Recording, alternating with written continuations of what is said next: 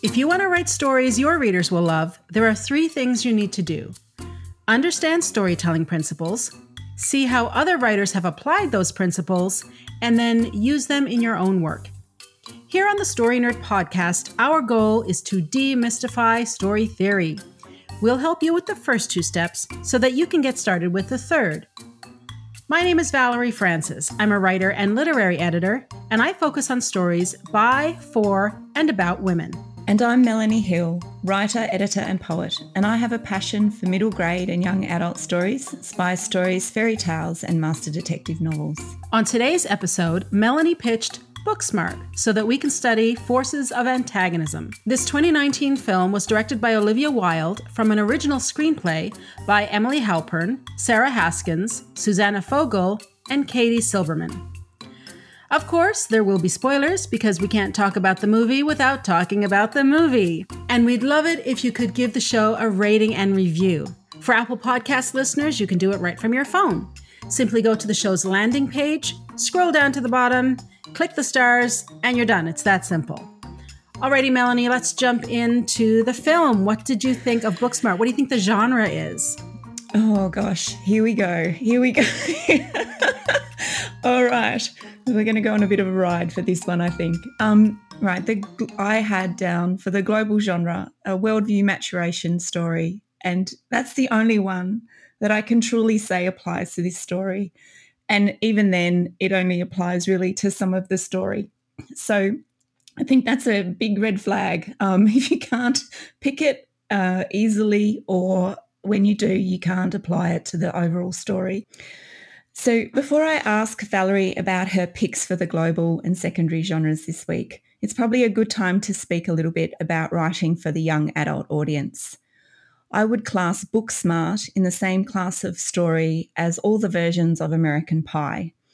These movies rely on making their audiences cringe with discomfort, awkwardness, and they also use gratuitous stereotypes to create laughs and gags and make you not have to think very hard. I think being very harsh.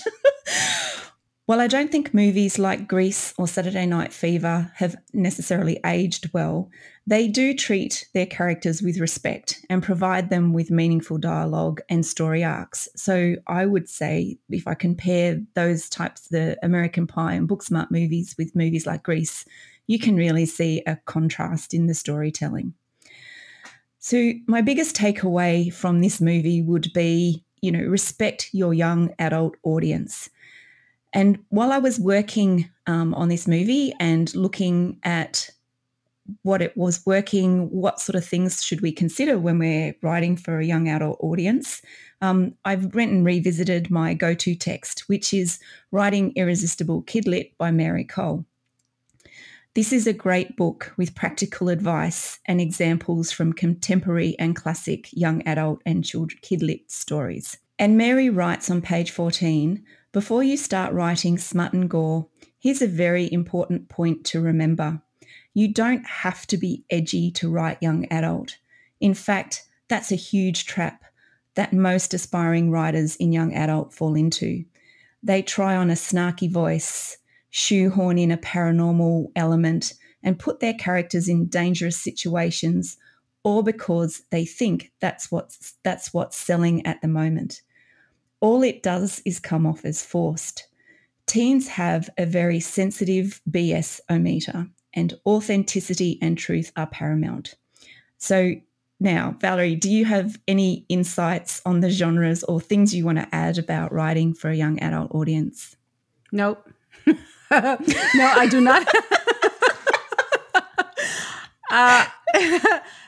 Honestly, like you, I think this is probably closest to a worldview genre, but it just doesn't work very well. Yes, Molly does mature a little bit. She learns a bit of a lesson by the end of it, but it's not a working maturation or coming of age story. It's not a working worldview story of any subgenre. And I didn't even really try to find a secondary genre because the primary global genre wasn't working very well. So yeah, I'm with you on that. Yes to everything you just said. Okay. Right. So forces of antagonism. So first up, this movie was not what I expected. And I mean this in a positive and negative sense, but mostly negative. So I'll get on to forces of antagonism shortly, but here are some other things that I'd like to sort of point out that I did find good about the movie. The actors were very normal looking. They were not perfect with glow-in-the-dark teeth. So I did like the appearance of the cast. I thought they were very relatable. The party at Nick's house wasn't like a rave or full of kids drinking themselves into oblivion as far as I could see. And I think the beginning hook of the movie is the strongest part of the story, especially the inciting incident where Molly discovers the students that she looks down on are actually going to excellent colleges or have great career paths in front of them. And it's very clear what that turning point is and how that throws her and Amy into the rest of the story. So I thought they were very good. So here are some of the problems that I identified, and I'll just go through quickly and list these. Some of the characters were too over the top to the point where they didn't add to the story. Instead, they took away from it. I am not sure who or what Gigi was or why she was there. The story had an identity crisis because it didn't know what sort of story it was telling. Was it a multi-layered romance, friends, crushes, and then kisses? And what was with Miss Fine and Theo? I just thought that was just, to me, just so off. Was it a coming-of-age story, with one night as a time frame? It was almost too late, I think. So the timing of the story that was in the story was interesting. And what was with Amy's parents and why are they even in the story? Because they're really the only parents that appear in the story. And I don't know if that actually added anything. The guy in the pizza delivery car, he became the bargaining tool that Molly used to get Amy out of jail. And that felt very Mechana ex Deus to me. I don't know what's wrong with being a nerd. I kind of like being a nerd and have always been a nerd. So I don't know what the problem is with that. And we get to the graduation and then suddenly Molly and Amy are cool. And then Molly says, I see you all and you're all great. It just makes no sense of how they got to that point through the story. And I really didn't understand the final ending when Amy goes to get on the plane. Did she get on the plane or did she not? I'm not sure. So there were a lot of things to really puzzled me as I was watching this a couple of times. So I think now would be a good time to remember the words of Aaron Sorkins that we've quoted before on the podcast. And in summary, we need to be diagnosticians. When something doesn't work, we need to figure out why it doesn't work. And I'll add to the end of that you actually need to understand it and then learn from it and make sure that you don't make the same mistakes. Melanie, I just want to jump in here for a second because I'm really glad you brought up this quote. It's one of my favorites. And of course, Aaron Sorkin is one of my favorites. I think he's so good. And what this quote does, in my opinion, is remind everyone what we are doing here on the Story Nerd podcast. This isn't about beating up another writer. And this is not about Melanie and me standing up on our soapboxes and saying, look how smart we are. Right? This is about learning from the writers who have come before us. It's about understanding what happens to a story when the fundamentals are in place and when they are not in place. And I think that's a really important point for us to remember. None of us are perfect. None of us are going to get it 100% right 100% of the time. But this is about looking at other stories and seeing what we can learn from them. Yeah, absolutely. I second that. And it's probably more interesting in some ways for us to look at things that don't work as opposed to pointing out how things do work. Because I think, we tell our kids you learn more from your mistakes than you do from your successes. And I think that's a very true statement. All right, so another really good quote from Mary Cole's book that I think clarifies some of the elements of Booksmart, and I'll read this from page 20, is there's something crucial that I want you to remember about young adults, and that And that's the all-consuming nature of being a teenager. It's that sense of possibility, that feeling of your heart welling so big it could explode. Everything feels so big and important in that moment. And I do think we get a sense of Molly and Amy sitting on the cusp of their life outside of school and away from home.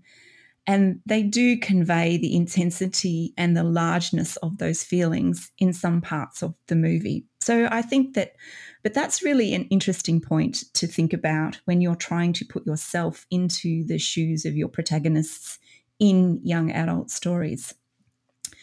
But however, there were some very large what's going on moments in this story, and especially, I think, including the forces of antagonism. And I would summarize all of the forces of antagonism in this movie as conflict creators. And there is also a touch of the protagonist tripping themselves up. And when I say that, I really sort of focusing mainly on Molly. I've taken her as the point of view character and put Amy as the secondary point of view character. And I've done that because I think Molly's arc is way more dramatic and bigger than Amy's. So I think Molly does trip herself up. She's a bit of her own antagonist at times. And we see that play out as we go through the movie and get to the climactic moment.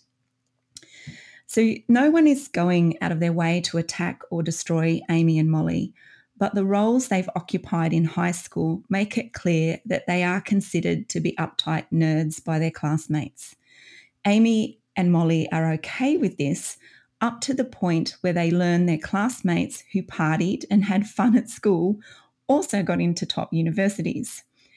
And AAA delivers this news to Molly in the toilets, and she really gets the ball rolling and focuses Molly's attention on the fact that no one thinks they are fun. And Molly's solution to this, with one night left of high school to live, is to go to Nick's party, and Nick's a popular guy in school. So the journey to Nick's party is the equivalent of the quest in this movie, and there are many obstacles along the way to becoming what is potentially considered fun before high school finishes.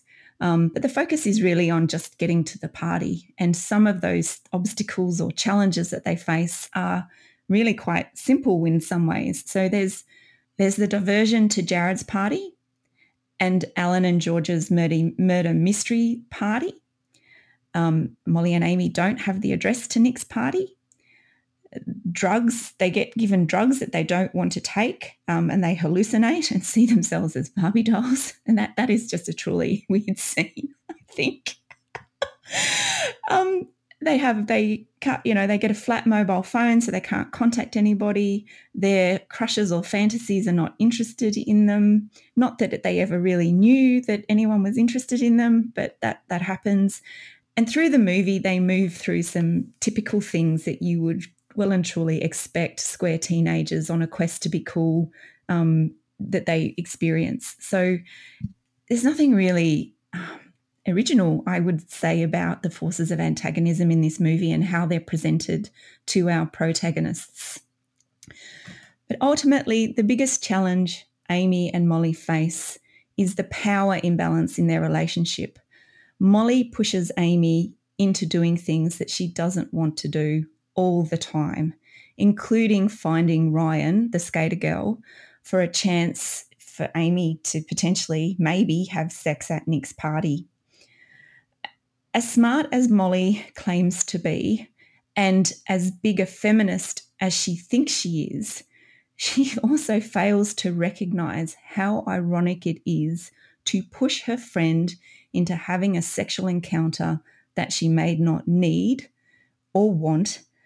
And at the same time, Molly is also going around buying into calling AAA because there's a rumour going around that AAA had sex with seniors in the previous year. So it's very, for someone who is all about being a feminist, she very quickly buys into things that don't respect females as a whole.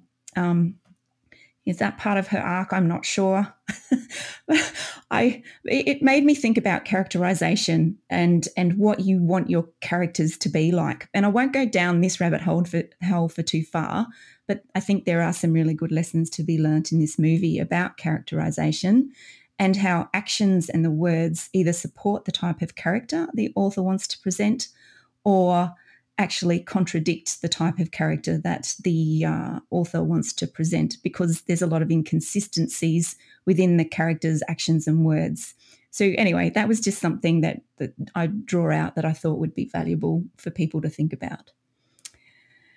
And Molly, for all of her talk about being Amy's best friend or the perfect best friend, Molly spends a lot of time teasing Amy about very personal things and making her feel uncomfortable. Molly's actions and her overbearing nature set up the friendship fallout.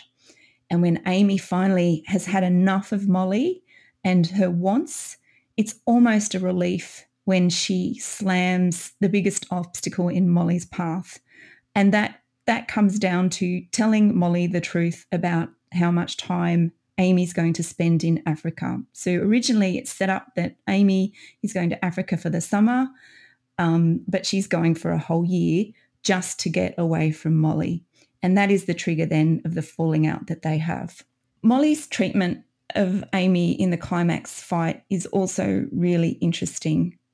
After they have the fight, Amy goes on to prove herself as cool when she diverts the police away from the other partygoers, but Molly goes home. And this is an interesting way to end the movie, considering that Molly really presents herself as the primary protagonist.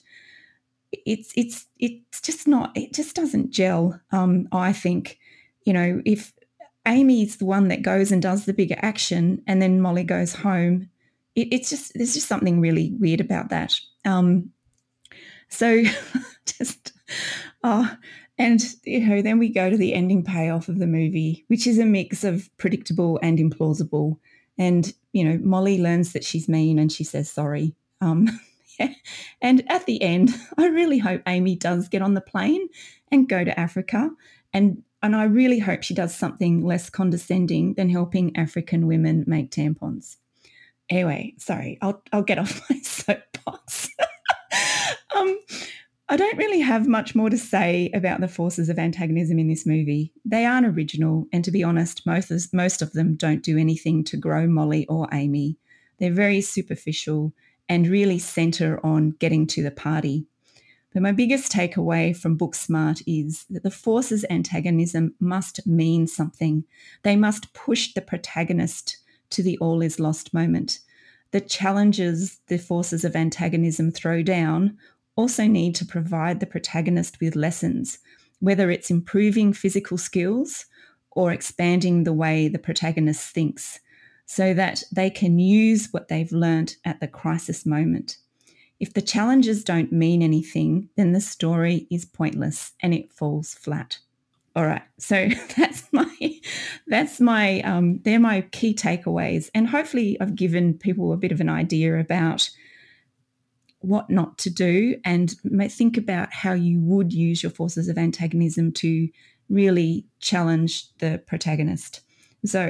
But I'm really keen, Valerie, to listen or find out what you thought the hero's gift was, because I've got some thoughts, so I'm really keen to hear if your thoughts echo mine. Okay, well, I'll give it my best shot. The bottom line here is that this is a movie that does not work. It's a story that does not work, and it's filled with stuff we've seen before. Everything in this movie are things we've seen before. They're characters, stereotypes that we've seen many, many times before. It's a plot that we've seen many times before. I can honestly say it took me a while to get through watching this the first time. I kept pausing the movie and going to do something else because it just wasn't interesting. Okay. Now I know that studying story theory takes time and effort. And often, as writers who still have day jobs and who are trying to forge this new career in our spare time, we can convince ourselves that studying stories and story theory isn't necessary. Too often, We just ignore the study part, or we think, nah, we don't need that. It's a waste of time. Now, if that rings a bell with you, I want you to pay very close attention to what I'm about to say. Booksmart is a train wreck of a film because either the writers don't know the storytelling basics or they chose to ignore them. Let me give you some examples. I'll start with the Hero's Gift Express because that's what I'm studying this season. So Molly and Amy, they have the same gift. They're smart. They're book smart. And like you, Melanie, I see Molly as the primary protagonist and Amy as the secondary one. So they both know how to study and they know how to do research. Well, how do I know this? Well, because they told me. I didn't get to see it in action. They just told me. Molly brags about it constantly. And we saw this same thing in Death on the Nile. We're told Poirot is the greatest detective, but we're robbed of the chance to experience his greatness. Now contrast this with what we saw in Legally Blonde.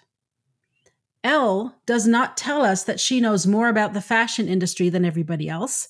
She shows us, and what's more, the other characters are showing us by deferring to her expertise. And this is what the show don't tell axiom is all about, right? This is why it's there. Now, to be honest, it's show and tell, in my opinion, but that's a topic for another day. So let's just move on.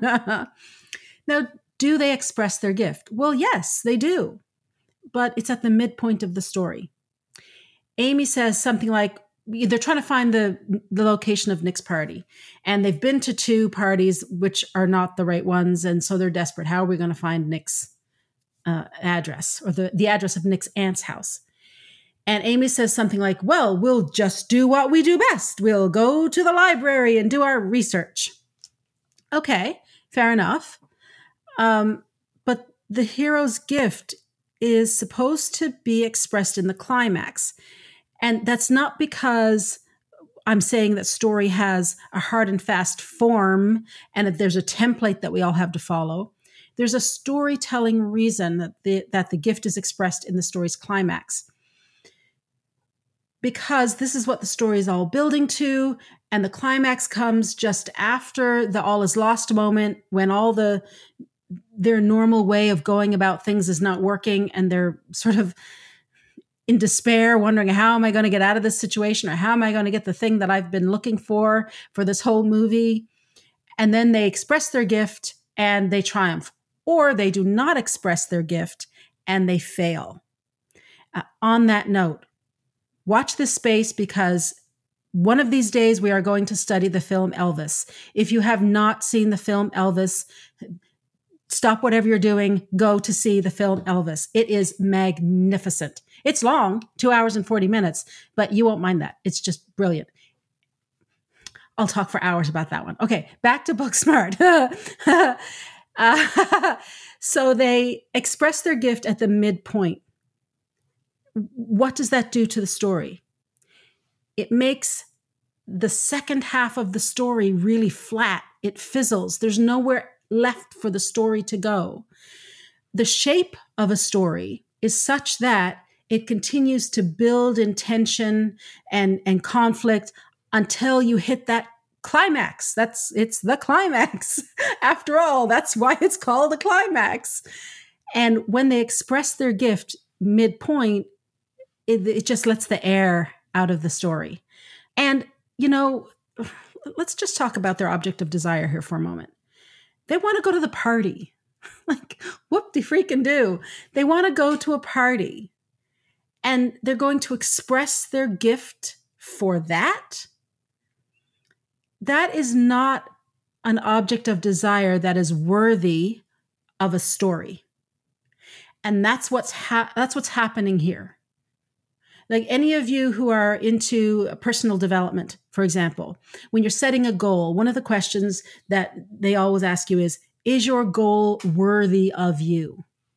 So you're writing a novel. Is the topic of your story, because you'll spend a while working on this novel, is the subject of that novel worthy of you? Is it worth you spending 2 or 3 or 4 years of your life on? Well, the same concept applies to story. Is that desire of the protagonist, which is to get to Nick's party so that they can be cool for a day and sort of live their entire high school experience in one night, is that getting to Nick's party, finding the address for Nick's party, a worthy goal that you can frame a whole story around? Because that's it. They're not really interested in becoming cool or experiencing everything that they need to experience or that they should have experienced over 3 years in one evening. They just want to get to the party to see what it is they're missing. Because for Molly, she has to be better than everybody else. And finding out that her classmates have also gotten into good schools while also having a good time means that they have an edge on her. So she wants to regain that ground. That's really what's happening there. And to me, it's a bit thin. It's thin. I don't know what else to say. Okay, this leads me to this whole topic of empathy versus sympathy. You probably have heard somewhere along the line that a character doesn't have to be likable. And that's true. Absolutely. Sympathy for the protagonist isn't necessary, but empathy is. When we empathize with a character, it means that there's something about her that we can relate to. There's something about her that is like us. At the beginning of the movie, Molly is not likable at all. She is self-absorbed, she is conceited, she has disdain for her classmates, and she doesn't treat Amy particularly well. Melanie already talked about this. Although, to be fair, I don't think Molly realizes that she's being unkind to Amy. She knows full well that she's being mean to the other classmates, though. The movie starts out with Molly listening to motivational recordings. Okay, that's all right. That's even admirable for a teenager. No problem. However, the tapes end by having Molly tell those around her to go F themselves. So this is the mental attitude that Molly is bringing into school with her. And I personally cannot empathize with that at all. But it did make me wonder why Molly felt the need to prepare that way for high school. So I wondered if perhaps Molly was being bullied at school and if maybe that's what this whole movie would be about. But it isn't. In fact, it's exactly the opposite. Her classmates are not bullying her at all. They're just sick to death of her attitude and her superiority and the way she talks down to them. The inciting incident for the whole movie comes at about 14 minutes or so in. That's really late for a movie. It really is. This is the bathroom scene where Molly overhears the others talking about her and how much they dislike her. Yes, they are being mean and crude. And in that moment, it's easy to empathize with Molly. In that moment, I was rooting for her to overcome that particular opinion of her. But the moment passed very quickly. Molly starts bragging about going to Yale and the bright future that she sees herself having. But then the turning point of the scene is when Molly discovers that the 3 classmates she's talking to are going to Yale and Stanford, and the third guy is going to work for Google for 6 figures right out of high school when he failed grade 7 twice. Molly learns that they are not delinquents. She assumed they were, but really they're just teenagers who enjoy having fun, but who are also smart and studious. Now, a problem with this scene, yes, it creates empathy, but it's a scene we've seen 100 times before. As soon as we see Molly in the cubicle, we know exactly how, and the other kids come in, we know what's going to happen. None of it is even interesting or surprising. On the topic of empathy, the one character that I had tremendous empathy for was Jared. This actor, I don't know who he is. I meant to look it up. I forgot. He steals the whole movie, and he's a secondary character. I had tremendous empathy for him. My heart broke for him, and I kind of wanted to be able to reach through the screen and give him a hug and say, they're there. It'll all be okay. High school, you're not peaking in high school like so many people do. You'll be fine. Okay. Setups and payoffs. This is an important topic. Story events have to make sense. One event needs to flow naturally from another. This is sort of a non-negotiable thing here. When we're writing stories, that means, therefore, as writers, we're constantly setting things up and paying them off. This is one of the ways that we create tension in a story. But it isn't well executed in Booksmart. And the effect is that the story gets confusing. Things just don't make sense. We're like the teacher hooking up with her student. Like, what? Anyway, moving on. I can feel a rant coming on, so I'll just keep moving. All right. We're led to believe that the classmates hate Molly and Amy, and that Molly and Amy are actually crashing a party that they were not invited to. So we're anticipating that when they walk through the door, sparks will fly. But the exact opposite happens. The classmates are actually delighted to see them. And they say they wish Molly and Amy had come out with them sooner. And I think Ryan even says, yeah, I've been trying to get you to hang out with us all year long. Really? Well, you know what that does? It drains the story of tension. It diffuses the conflict. And if you have no conflict, you have no story. It is that simple. This is also true of twists, by the way. With a twist, we're set up to anticipate one event, but then the twist happens and the opposite occurs, right? Great. Now, lest you think that the example I just gave is a twist, remember that for a twist to work, once it's revealed, it has to make sense. In Gone Girl, the diary is a twist. We didn't know it was a diary, but once we find out, it makes perfect sense, and it raises all kinds of questions in our minds. And we just got to keep reading to find the answers. In Booksmart, we're led to believe that Ryan is a lesbian. In fact, the filmmakers are leaning very heavily into the stereotype of a lesbian that we see in movies all the time. So when she hooks up with Nick at the party, it's very confusing. What happens is our minds sort of reel back over everything we've seen up to that point, and we're searching for the clue that makes this hookup make sense. You know what? There isn't one, because I looked for it. This is coming to us out of the blue. It is taking us out of the story. And I don't know about you, Melanie, but I was crying foul very loudly. So the last thing I'm going to touch on here is progressive complications and stakes. I mean, there are lots of things I could talk about. Melanie's already talked about a bunch. We could go on, but I think you're getting the point. I don't want to beat a dead horse here. But talking about progressive complications and stakes is something I want to highlight, because the stakes in a story must constantly get higher. You have to do this. More than that, the complications and the challenges that are facing your hero or your protagonist can't be repeated. We can't see the same thing happening in the same way to the protagonist, because it's boring. Once you see it once, why would it repeat exactly the same way again? Your reader or viewer knows exactly what's going to happen. That's when they're going to put the book down and not put it back up again, pick it back up again. That's when they're going to turn off the movie and not turn it back on again. All right. So in Booksmart, the first half of the middle build has only one complication, and it just keeps getting repeated. They want to go to a party. They don't know where it is. They call for a ride and they go to the wrong place. Rinse and repeat.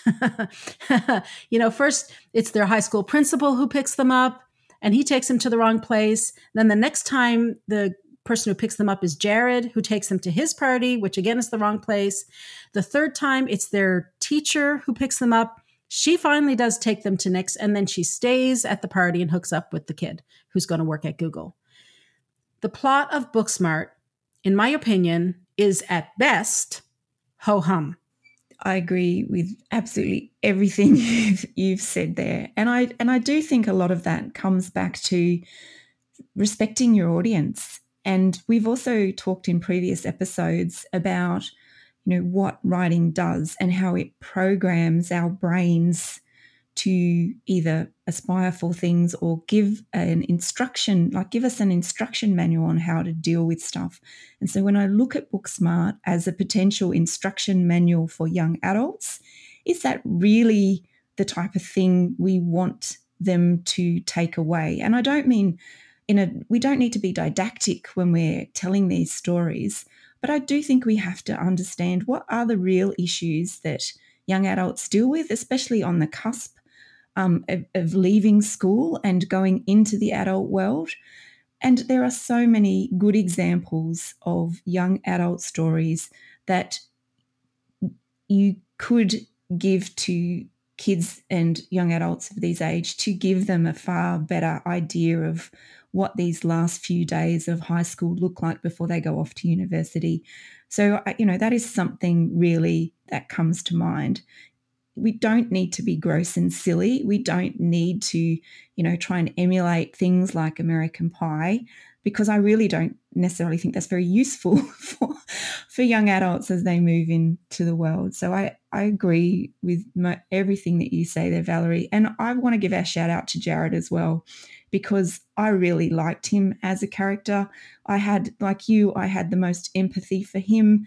And of all the cast in that story, he's the one that I really, was more interested about when the movie ended and wondered about how life turned out for him.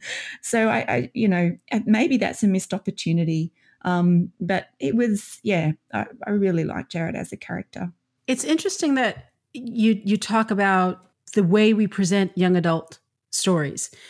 Part of me, when I was watching this, wondered if maybe I'm just not the audience for it, and that's what I'm reacting to, because I didn't find the jokes funny and I kind of didn't get it.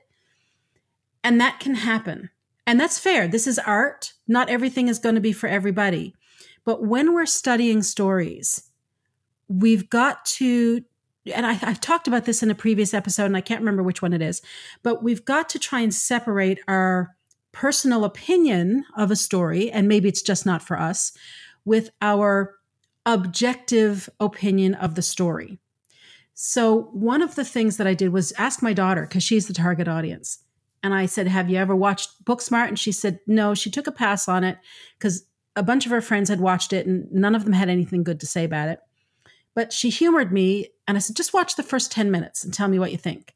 Well, we actually watched the first 14 and a half minutes. The reason being, she kept waiting for something to happen. And the bathroom scene happens at around 14 minutes in, and it's over at about 14:30. And, she said, she said, let me guess at what's going to happen. And she was able to accurately guess the whole story. When Jared came on the screen, though, she burst out laughing and said, oh my God, I know guys just like him. So she also resonated with Jared the best. And I said, do you want to watch the rest of the movie? And she said, no, I don't. There's nothing in this that is of interest. So it's not just that I'm middle-aged and don't get it. The target audience is not getting it. It didn't do particularly well at the box office. And this is an important point because this is a word of mouth business. The best possible marketing strategy is a well-written story. So when I dug into it a little bit, and the poor box office showing was kind of blamed on the fact that the studio didn't put enough marketing dollars into it and that sort of stuff. Well, no, because my daughter, who's the target audience, got the promotions through social media. And some of her friends did watch it, and she didn't because word of mouth made her not want to watch it. Yeah, I had thought about the target audience and if I was the right target audience as well. But then I thought, I went, well, I changed my mind about that because it's an audience that I write for. So while I might not be the target audience and the age of the cast in the movie, they have the same target audience that I have. And I thought, no, I need to keep watching this and seeing is this successful? If it is, why? And how can I emulate that? Or if it's not successful, then what lessons can I learn from that, because we have the same target audience? And so I did go through exactly that process and go, well, maybe I don't get it because I'm not, no longer someone leaving high school. But then I thought, no, there's still really lessons as an author that shares that audience that I need to pick up on. And I did go through that same process as you, thinking, oh, maybe it's just me, maybe I'm too old to get it. But having said that, I also do read a lot of stories in that age group. And so from a book perspective, I am a target audience because I read those books and I enjoy them. And like I said, I think there's just so many better stories out there for the young adults to read and engage in. And that probably shows up in the marketing as well, right? Some of these books really do strike a chord, and good stories always strike a chord with their audience and are successful. And this is just an example of one that didn't, and is probably a cautionary tale for us as authors of why and what not to do. And the other thing is that we're able to actually go into the story and identify what wasn't working and why it isn't working. So, that's why we're doing all this, so that we don't, when we're working on our own stories, replicate the errors. Okay. The big takeaway that I want you to think about here from this episode is that all of the mistakes, the things that weren't working in Booksmart, all of them are avoidable. This is really important, and I want you to think about it. I guarantee you that right now, no one cares about your story as much as you do, and no one but you cares whether you finish your book or whether you get it published or you're able to earn a living wage from your writing. And that's true for me too, by the way. So yes, learning how stories work requires an investment of your time and your money. But if you're not willing to make the investment, why would a reader or an agent or a publisher? Because that is what you're asking them to do. Your reader's time is precious, and she worked hard for her money. Agents put their careers on the line every time they go out on submission. It takes a lot of time to put a submission together, and they don't earn a penny unless a sale is made. The publishing house is putting their business on the line too. They make a financial investment in each and every manuscript they buy, and they've got to earn that back or they'll go out of business. Now, according to the American Department of Justice, more than 85% of authors do not earn out their advance. That means that publishers are losing money on more than 85% of its purchases. Is it any wonder that the industry is in the shape it's in? But here's the flip side to all of that. It means that for you and me as writers, there is a huge opportunity on the table if we choose to pick it up and run with it. Remember, nothing happens until the writer goes to work. And I truly believe right to my core that those of us who are willing to learn our craft can write our own tickets. Why? Because everyone in this industry, readers, booksellers, agents, publishers, filmmakers, moviegoers, everybody wants the same one thing, and that is a really great story. For those of us who are willing to learn how stories work and who are willing to roll up our sleeves and develop our craft over time, we will be able to create those amazing stories that people want. And if you want an example, look no further than Elvis. I'm going to start talking about this movie every chance I can get. Okay, so that's all I have to say about that right now. Melanie. All right, so today's action step. So to avoid stereotypical challenges for your story, build a list of all the things that could happen to make your story interesting.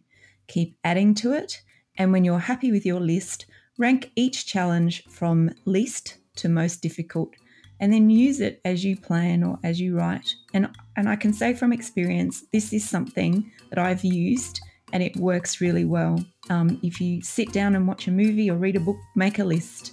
Or if you're thinking about your story, make a list. And, you'll keep it on theme because you know exactly what it is that your protagonists are trying to get to. And you will know intuitively the types of things that are potentially going to trip them up. So it's a really simple but very powerful thing to do. And that wraps it up for this week. Join us again next week when we discuss A Few Good Men. To support the show, please leave us a rating and review and tell your writer friends about us. For even more information about putting story theory into practice, subscribe to my Inner Circle by visiting valeriefrancis.ca/innercircle and follow me on Twitter and Instagram @Valerie_Francis. And if you'd like to find out more about Melanie, visit melaniehill.com.au or visit her on Facebook, Twitter, or Instagram at Melanie Hill Author. And remember, story theory does not have to be difficult. It's a tool to help you write more, not less. So take it one step at a time and have fun.